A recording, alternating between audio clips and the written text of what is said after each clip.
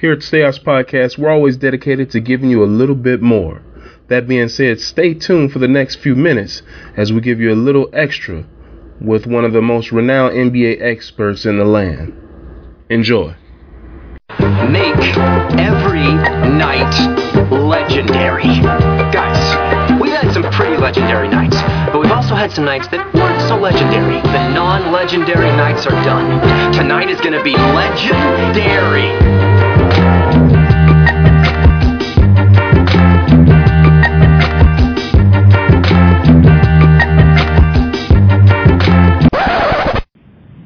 We have a special treat for you, Stay House fans. We welcome NBA Titan, 20-year writer Sean Deveney, with us here on the Stay House Podcast to discuss a little bit about the recent events going on in the NBA, some trades hot off the press, as well as the upcoming NBA draft, and what that means for the future of the NBA. Thanks for joining us, Sean. Well, thanks for having me. Sean, we're going to jump right in. We know the recent events that took place, the big trade between New Orleans and Los Angeles. Who actually won that trade, in your opinion, Sean? Well, there's no question that the Lakers come out of it with Anthony Davis. So you gotta make them the winner. There's just he's too much of a talent, and for them to be able to pair him with LeBron James, especially after the kind of year that team had last year, especially in the second half. That sort of salvages what's been a really tumultuous 6 months, not only on the court, but of course off the court with Magic Johnson. So I think you have to make them the winner. Just sort of takes everything that happened in the last 6 months and makes it okay. But look, the Pelicans, for where they were, and once it became clear that the Celtics were balking at giving up Jason Tatum, that was the deal I think that New Orleans had sort of zeroed in on, was bringing back Jason Tatum. Once it was clear that the Celtics were having second thoughts on that, then I think the Pelicans really had to go back to the Lakers and try to put together the best package they could, and they did that. I think the draft could wind up being valuable down the road. So I thought David Griffin did as well as he could have in the position he was in, but I don't think there's any question that the Lakers are the winners there. Definitely. We just saw, too, Sean, that the trade went down between Memphis and Utah over Mike Conley.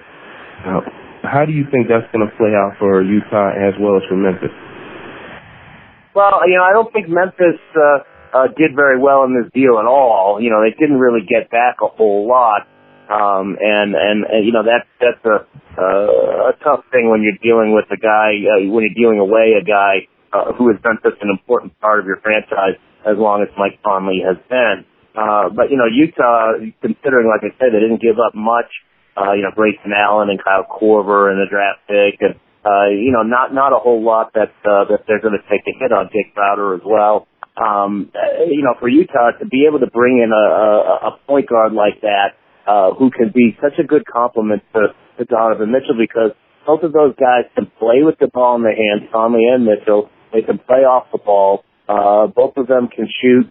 As long as you have guys who can work together in a backcourt like that, then I think that you're going to really see Mitchell take off, because Conley is a very good spot-up shooter, and Mitchell creates so many problems for the defense that you're going to have Conley taking quite a few open shots, because the defense is going to collapse on him, and that's going to make opponents. Ricky Rubio, the guys that they've had at point guard, just couldn't do that. He's just not a guy who can make shots. So this is going to be, I think, a big win for the Jazz, and really puts them, when you look at the way the West is shaping up, it really puts them at least in the top four, I'd say, at least as of right now, in that Western Conference. Okay. Jordan? Yeah, you know what? I totally agree with you, Sean. When I look at that trade, I think that's a huge upgrade for Utah, going from Ricky Rubio to a player of Mike Conley's caliber. I think that because of his experience, playoff experience, how he plays defense, some of the things that he brings to the table, I think he's a huge upgrade at that point guard position, where I think Utah needed somebody with a little bit more, a better tool or skill set just to kind of round out that starting lineup. You know, you got Donovan and all those boys. So I think that will take them a little bit higher in the West, especially with the injuries to KD and Clay. Golden State might have to wait a year to truly be relevant. So that's something that I definitely agree with you on. Yeah, I think that you're right. You know, you look at where Golden State is, and where Houston. I mean, Houston has taken such a nosedive, and they've got all these problems now. You know, it's really hard to read exactly how the West is going to play out, but Utah has been really consistent in terms of where they've been in the West the last couple of years. And as other teams drop down, you have to figure that they're going to bounce up. Yeah, absolutely. So let's play GM for a moment, Sean. We're based in the Chicagoland area, so we have a specific interest in the Bulls. If you're the Chicago Bulls, what are you doing with this draft that's coming up tomorrow night? Well, I think you really, obviously, if you can come out of it with the point guard, that's such an area of need, then that's what they'd be looking to do. But it's going to be tough to imagine that any quality point guard really drops down to the Bulls. They'll probably be looking for that in free agency. So I think you're really going to be in a position where you've got to take best player available. And Derek Culver is certainly a possibility. DeAndre Hunter, if he's still around at that point, these are defensive-minded wings. Guys who can come in and probably contribute right away just because of their defensive ability. Cam Reddish, I think, is a guy who has an outside chance. A lot of scouts have sort of taken a second look at him after the terrible year he had at Duke, and when you look at it, he's still a 6'8" shooting guard who does have a nice shot and probably will rebound once he gets to the NBA. So. I think the Bulls are really a best player available. Positionally, of course, you'd like the point guard, and if Darius Garland were somehow to slip, then the Bulls would jump on that. But I just don't see that happening. Certainly, he wouldn't get past Phoenix at number 6. The Suns are also pretty desperate for point guard. Yeah, you know what? I agree with you. I have to mention that on that player, Darius Garland. Now, we talked about this in some previous podcasts before. I'm really high on him. And to me, he's kind of like in the mode of how Kyrie Irving, when he was at Duke, played a few games, got injured, but everybody knew that at the next level he would be something special. Do you kind of see the same things or the same talent or maybe level of skill or in a Darius Garland potentially? Yeah, I mean, I don't think he's quite as good as Kyrie, but I think, he definitely has that ability to sort of to take his man off the dribble, get in the lane and collapse that defense, and that's such a big part of the game these days. And that of course is Kyrie's strength. But Kyrie's probably a little too high up in terms of his ability. I don't think Garland's quite there. But he might be a better playmaker. He might be a better passer, playmaker for other guys. It's tough because he had the injury, and we just don't know exactly. We didn't see him quite as much as we've seen everybody else. So it's just hard to really determine where he should be ranked. I think that's actually probably helping him right now because we didn't see that much of him, and because there's so many mysteries in this draft that folks are going back and taking a look at a small sample size rather than seeing, maybe later in the year some of his flaws get exposed. Of course, maybe later in the year, he does some things to cover up other flaws and becomes better. So it's kind of hard to judge him, but I almost think it's, in a draft where there are so many question marks, having not played, not really hurt him, obviously he's probably going to be a top 5, top 6 pick. Yeah. You know what? With that in mind, I also want to know, in every draft, there's always gems. There's always people that kind of fall through the cracks and fall down, to a team that happens to get a gem. Who do you think this year's hidden treasure is going to be, where they're going to look back, teams that passed up on a particular player, and they're going to say, oh, man, we should have, scouted him better. We should have known that he was going to be a special player. Who do you think that guy will be?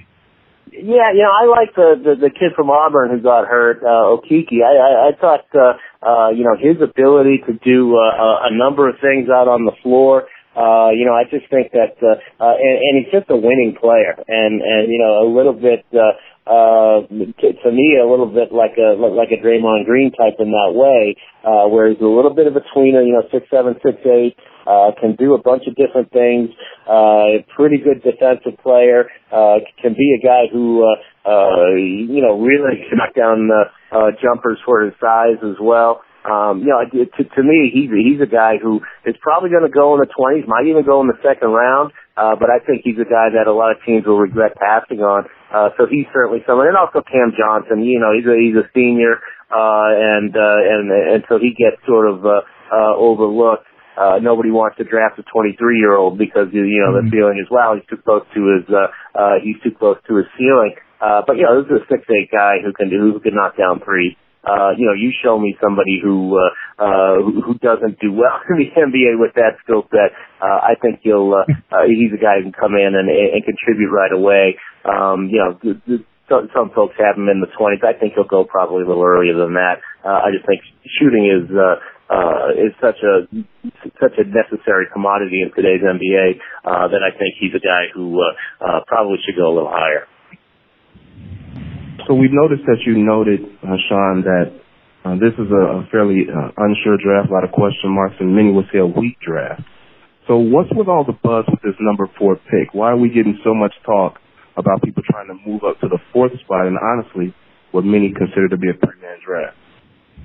Well, yeah, and it's a good question. The one thing, the Pelicans have made the pick available. There's no question that when you look at their roster right now, where they stand once this trade goes through and everything's settled, then they're going to be a team that really is lacking in front court pieces. They'll have Zion Williamson. They won't have anybody else really. We'll see what they do with Julius Randle. They've got Okafor, but they need some help in the front court. There's no question about that.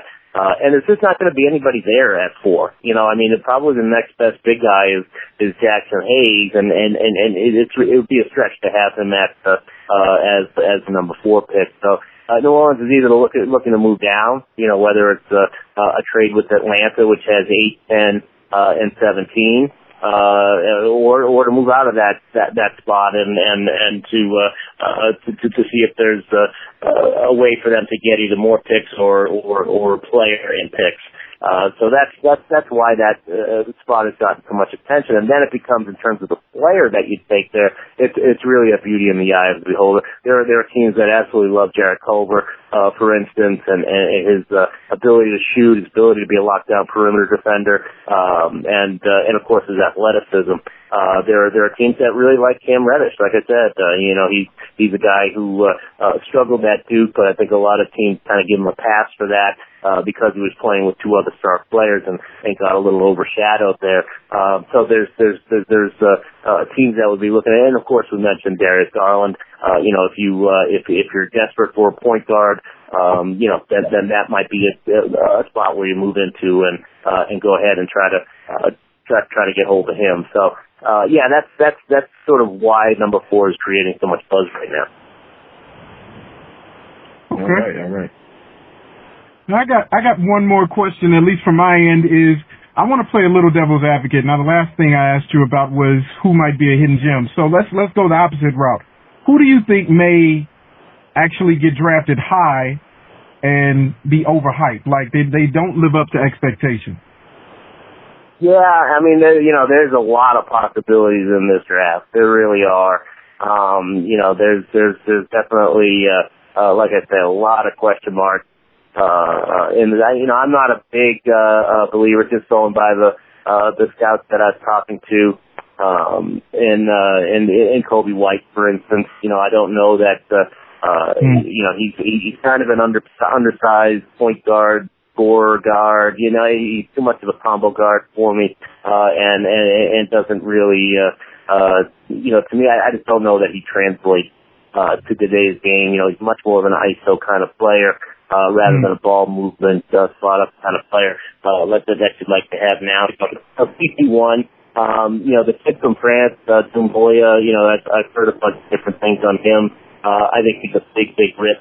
Obviously a lot of teams are willing to take a risk in this draft because there are so many question marks, but he has the potential to be a pretty big bust as well. Those would be two guys who really stand out to me. The center from Maryland, Bruno Fernando, I've heard, really so things about him.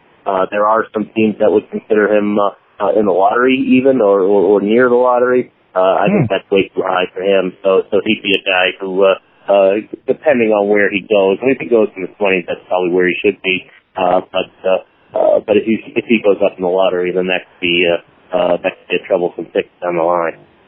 Yeah, a little too high. Okay, all right. So, Sean, one more question. Bring it back home to Chicago, to the Bulls. How do we get these guys a championship, man? How do we bring the Larry O'Brien to Chicago? Well, I think you start with an overhaul of the front office. I think they've probably had enough time, and I'd say that, and I don't have anything against Paxson and Gar. It's time. It's time to get a new vision in there. It's been too much treading water and too much, just too much personality conflict, whether it's with coaches or with players between. I think they need a fresh start. I think they've got some talent. There's no question that this team has some potential. I just don't know that the leadership right now is where it needs to be. So I think that with this roster, if you bring in some people who have a different sort of vision and can have a different sort of approach where everything isn't so confrontational all the time, then I think that could be good for this team. And I'm not saying championship, but at least get them back to being a consistent playoff team and maybe one player away from being a contender. Okay. Yeah. All right, Sean. So we don't know if you've tuned into any of our episodes of the podcast, Seance Podcast, the legendary Seance Podcast. Legendary. I know it's legendary. That's right. The segment that we do is called the Scrub Report, and we know that you spent a lot of time here in the Chicagoland area for a while, based here due to some previous endeavors. Do you have a spot that you can recommend for the Seance fans that's a hot spot for you or a go-to spot for you that you like to grub out, man? Oh, man. Well, I mean, I'll tell you, let's see. What was that place called? Oh, man, now I can't think of it. Oh, Bluebird, I think it was called, over near Logan Square. That was a place that I used to like. I always like, every time I'm downtown, anytime I visit Chicago, I always go back to the Billy Goat and have a cheeseburger. That's something that, when I first came to Chicago, that was one of the first things I wanted to do. And I still love it. I still love going there. So that would be, that's something that, still sticks with me. Yeah, man, every place I go in Chicago, I usually like. I'm going to go upscale a little bit. I like, Le Colonial, which is downtown. I guess it just moved. It used to be on Rush Street, but I think it just moved to like Oak Street or something like that. So if I'm going high end, that's one of my favorite places. But I'm not that much of a high end guy. But the times that I do, that was always one of my favorite places. All right, thanks, Sean. We appreciate your time today, man. Yeah. Seance Podcast listeners, Sean Devaney, NBA Titan, 20-year writer. You'll even see him on your 2K games. Appreciate it, Sean. That's right. All right, thanks, guys. Thank you, man. Once again, the Seance Podcast would like to thank Sean Devaney for extending his powerful insights to the podcast.